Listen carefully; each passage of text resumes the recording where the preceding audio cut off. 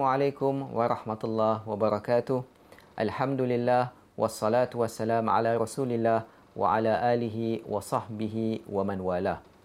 Dear brothers and sisters, we are now in the month of Ramadan, a month which Allah subhanahu wa ta'ala has mentioned in the Quran, which has a night which is better than 1,000 nights. Yeah. So Quranic exegetes have interpreted this ayah to mean that the reward, for actions which are done, or ibadah which are done on that particular night, will be multiplied, by many folds. And this month of Ramadan indeed is a month in which Abdullah ibn Abbas has described the Prophet sallallahu alaihi wasallam as being the most generous. So Abdullah ibn Abbas mentions that indeed the Prophet sallallahu alaihi wasallam is the most generous person, and when the month of Ramadan comes, he becomes more generous. And generosity indeed is a trait of the Prophet sallallahu alaihi wasallam, and we as Muslims should also try to the best of our ability to emulate the Prophet sallallahu alaihi wasallam in relation to this. Being generous is not just about giving sadaqah, giving financial aid, etc. But being generous can also mean spending time perhaps to listen to our friends who might have problems to share, and try to offer some solutions. So even this concept of infaq is not only about giving out monetary aid or financial assistance, but infaq can take many forms.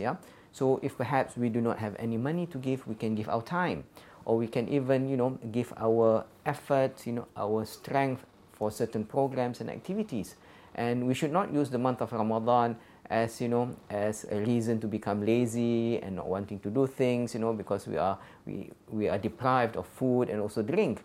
But we should take this opportunity in the month of Ramadan, in which it is a month where we should train ourselves to become emphatic, to try and put ourselves in the shoes of others, and to consider what others are actually facing, and from there try to assist them in any way possible.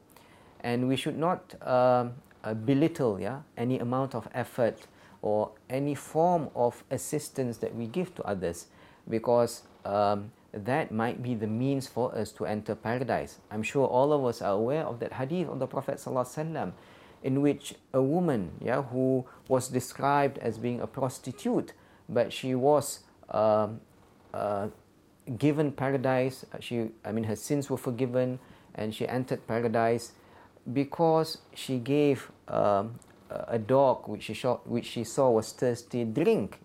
So even that action, which some perhaps might consider to be very insignificant, but in the eyes of Allah subhanahu wa ta'ala, it was indeed very significant, and that was deserving of paradise or of reward from Allah subhanahu wa ta'ala, because it then all boils down to our intention of how we want to assist others, be they human beings or even animals. So we should take this opportunity in the month of Ramadan to cultivate that spirit of giving.